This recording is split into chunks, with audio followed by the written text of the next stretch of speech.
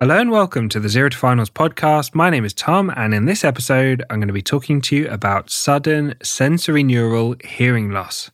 And you can find written notes on this topic at zerotofinals.com/SSNHL or in the ear, nose and throat section of the Zero to Finals surgery book. So let's get straight into it. Sudden sensorineural hearing loss, or SSNHL, is defined as hearing loss over less than 72 hours, unexplained by other causes. This is considered an otological emergency and requires immediate referral to the on-call ear, nose and throat team. The diagnosis is made when somebody rapidly loses their hearing and no conductive cause for the hearing loss can be found. It's worth mentioning the conductive causes of a rapid onset hearing loss, and these are not classified as sudden sensorineural hearing loss. And these conductive causes include earwax, or something else blocking the ear canal, infection, for example, otitis media or otitis externa, which is infection in the middle ear with otitis media, or the external ear with otitis externa, fluid in the middle ear or an effusion, eustachian tube dysfunction, or a perforated tympanic membrane. With sudden sensorineural hearing loss, the hearing loss is most often unilateral, only affecting one side. It may be permanent or it may resolve over days to weeks. Let's talk about the causes of sudden sensorineural hearing loss. Most cases, around 90%, are idiopathic, meaning that no specific cause can be found.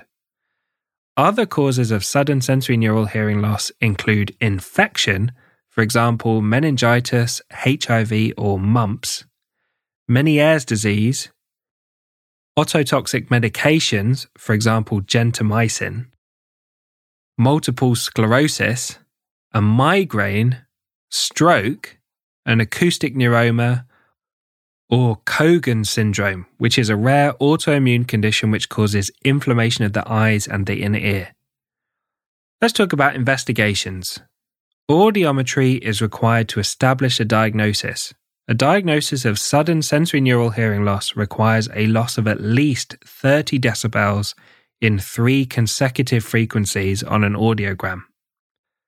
An MRI or a CT of the head or the brain may be used if a stroke or an acoustic neuroma is being considered. Finally, let's talk about management.